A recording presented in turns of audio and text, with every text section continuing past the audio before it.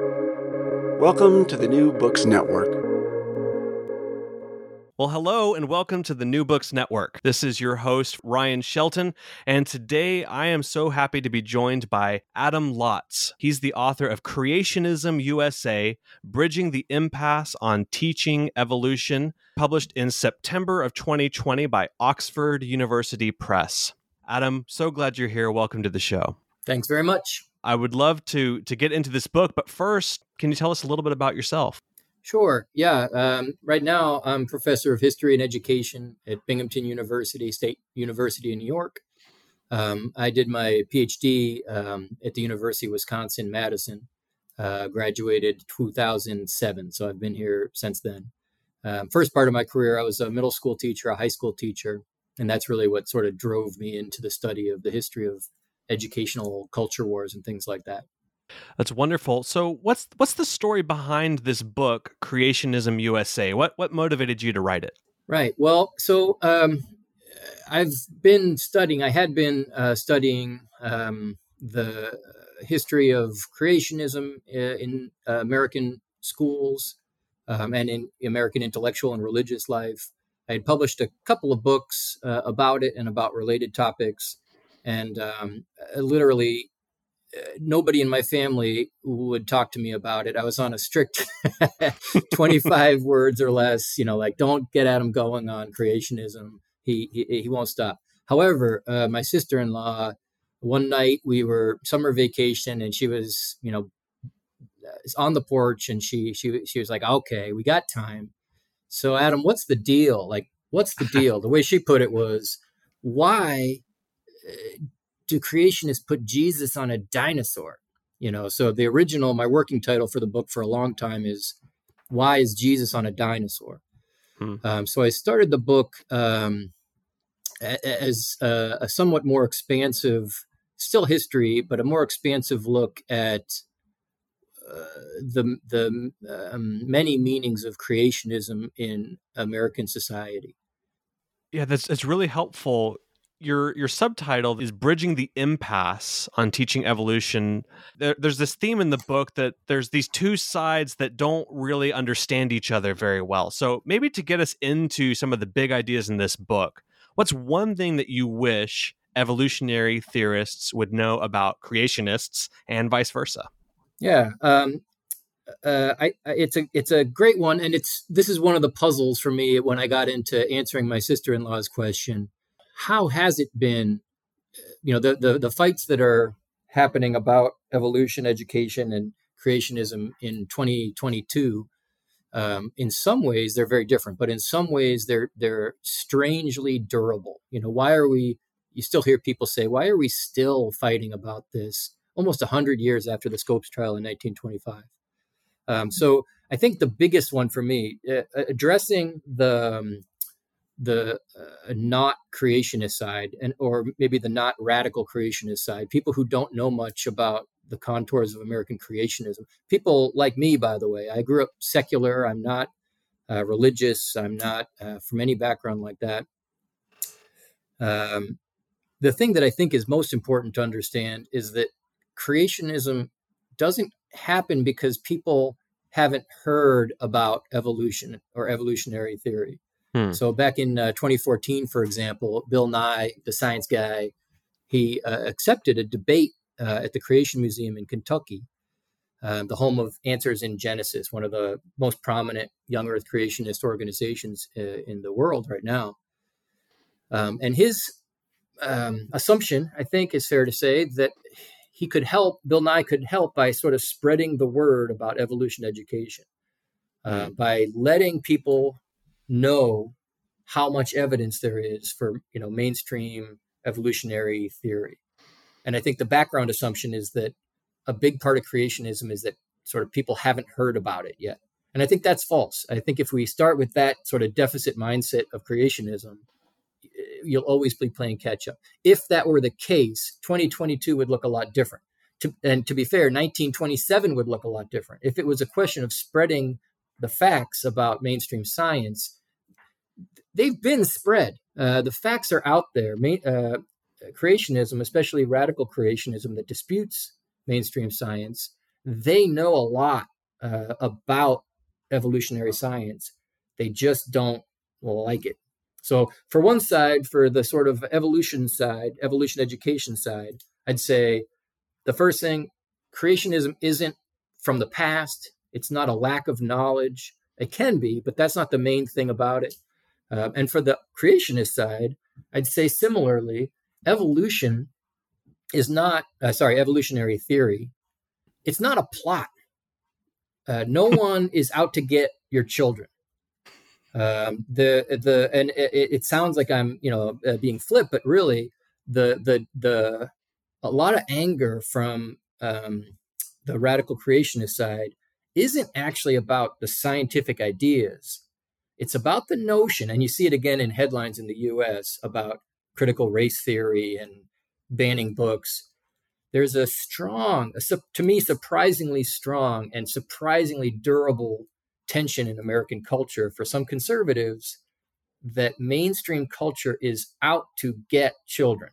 And you see that for 100 years and more among some radical creationist groups. So the thing I would like to, if anything, get across is that, maybe somewhere someone is plotting to use evolution to get, kids to change their religious ideas. Maybe.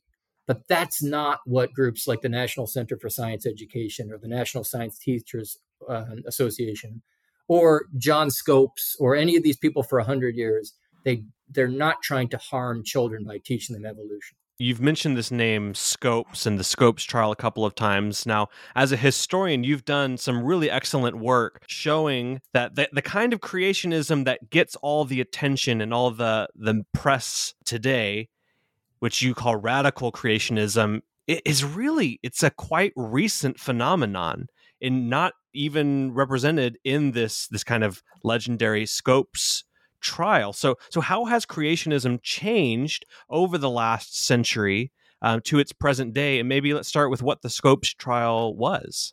Right.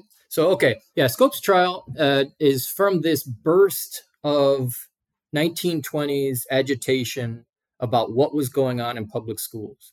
And in the book, Creationism USA, I try to make the case that these fights are not actually about science. They're not actually about theology. They're not disputes about those things. Those things are involved for sure, but they're really about what America wants itself to be like and who gets to make those decisions in schools.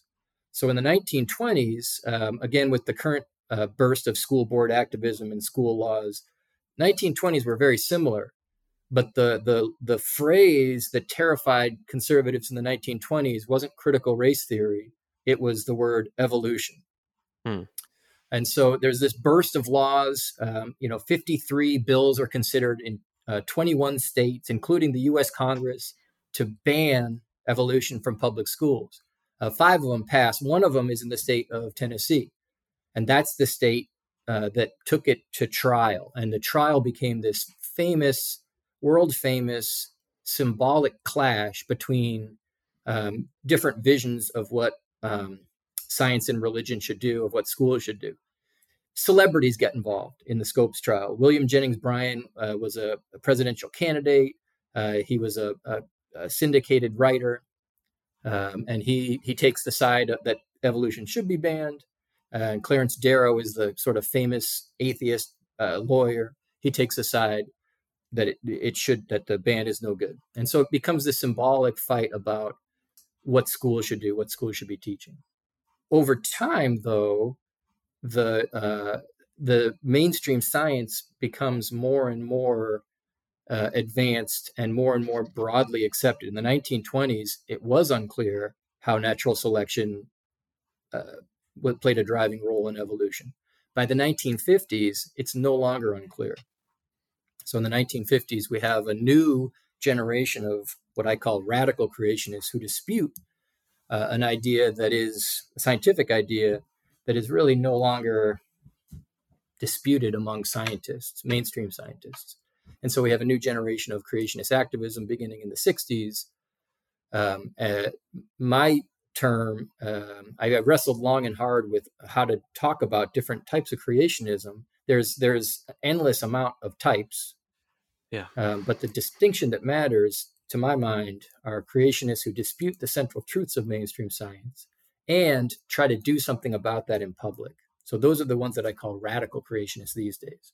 One of the things that you mentioned, that even at the time of the Scopes trial, the most anti-evolutionary camp still thought that some of the things that are now common among young Earth creationists, they found that to be, in some cases, absurd.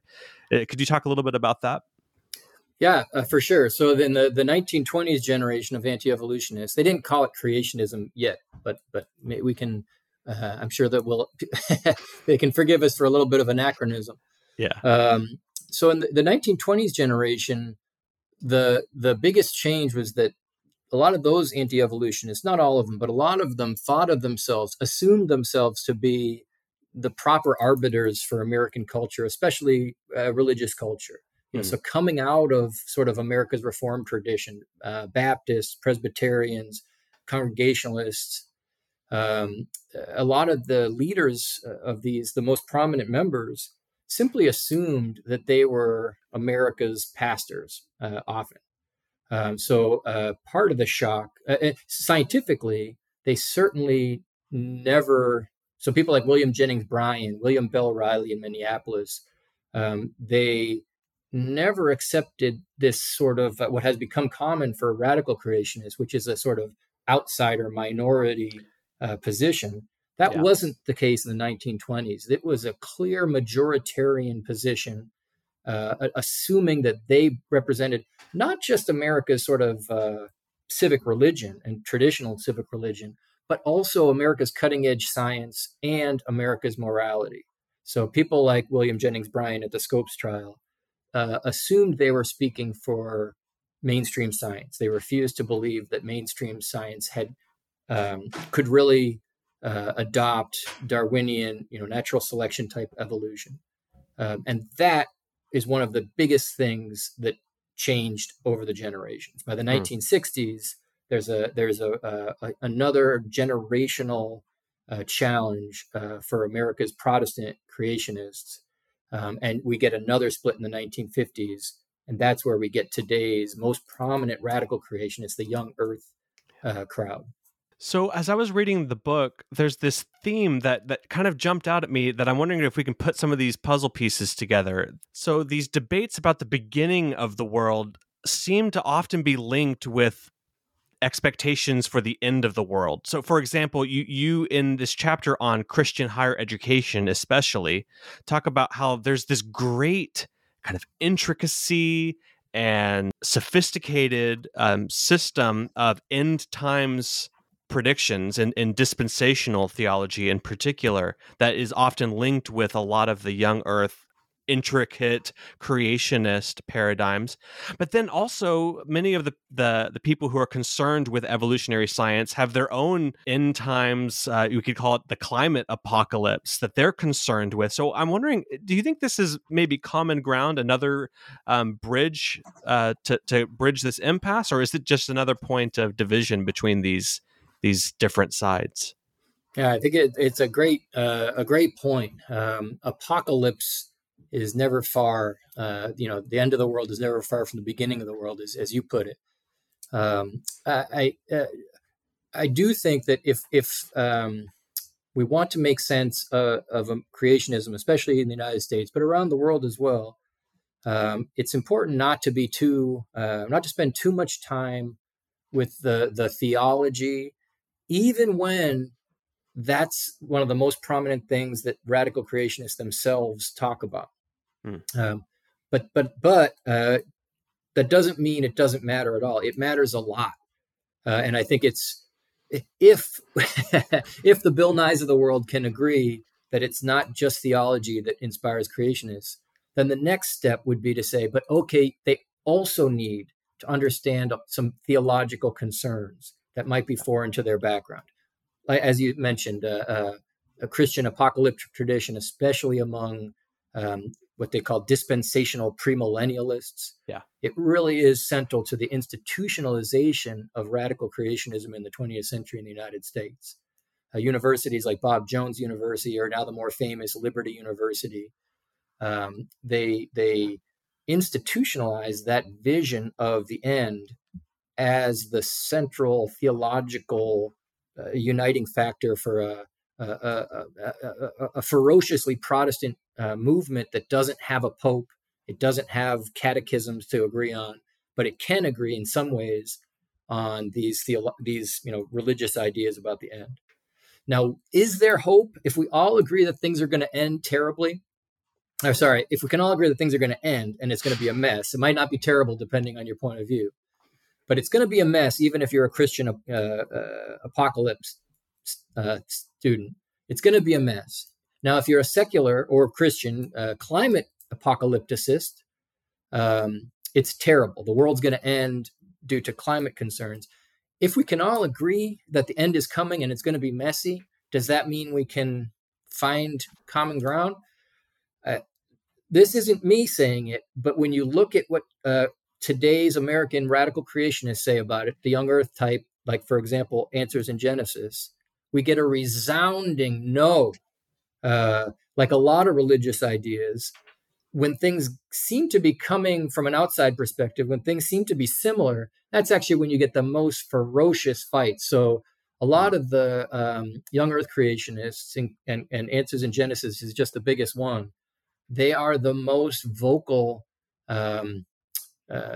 opponents to secular climate apocalypse because they have a reason to insist that kind of apocalypse couldn't be true, precisely because they have another apocalypse to look for. So yes, the world is going to end, and it's going to end. There's going to be fire. It's going to be terrible. It's going to be messy.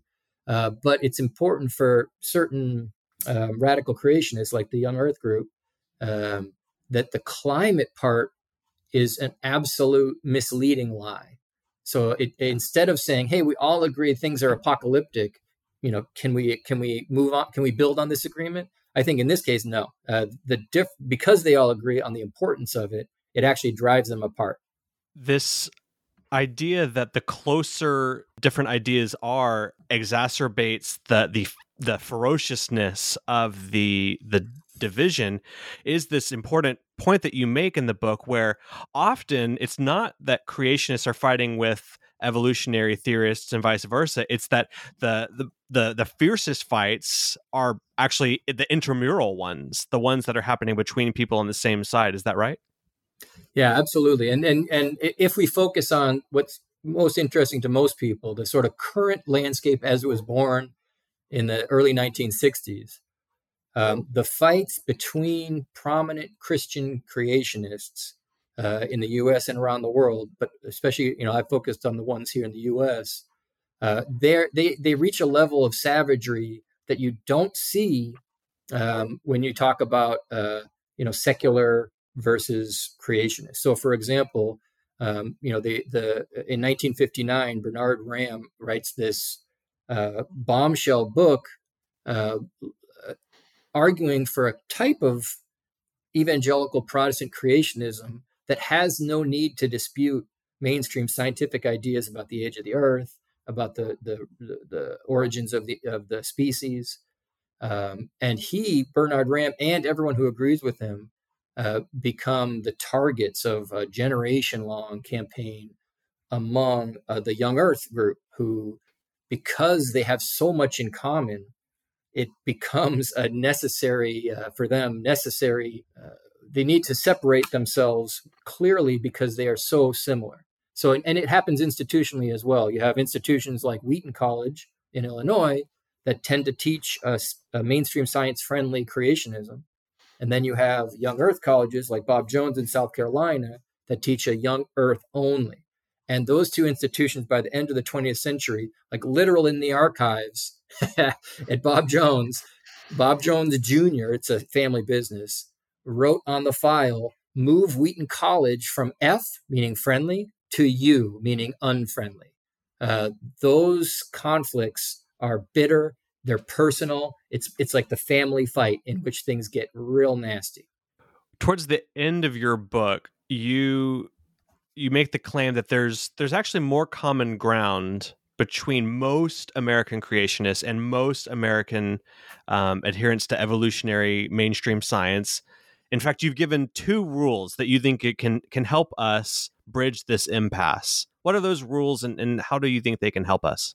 Well, I think it's and with a nod to the fact to my friends who teach middle school science, and they say, "Lots you crazy, you haven't had a 7th grader jump up out of his seat." As one of my friends teaching in Kentucky, 7th grader jumping up out of his seat in the 21st century when I mentioned the word evolution and shouting, "I didn't come from a monkey." Like, okay, I get that realities on the ground are tricky and hot and heated and angry sometimes. Okay, I get that. But taking the comfortable my university office perspective, we see from poll after poll and sensitive, surveying of the American populace, most Americans, even ones who by any fair definition are creationists, they want their children to learn evolutionary theory. The key word, they want their children to learn about evolutionary theory. That's something that huge majorities, not everybody, but huge majorities of Americans can agree on. So thing number one, Americans want our children to learn about evolutionary theory.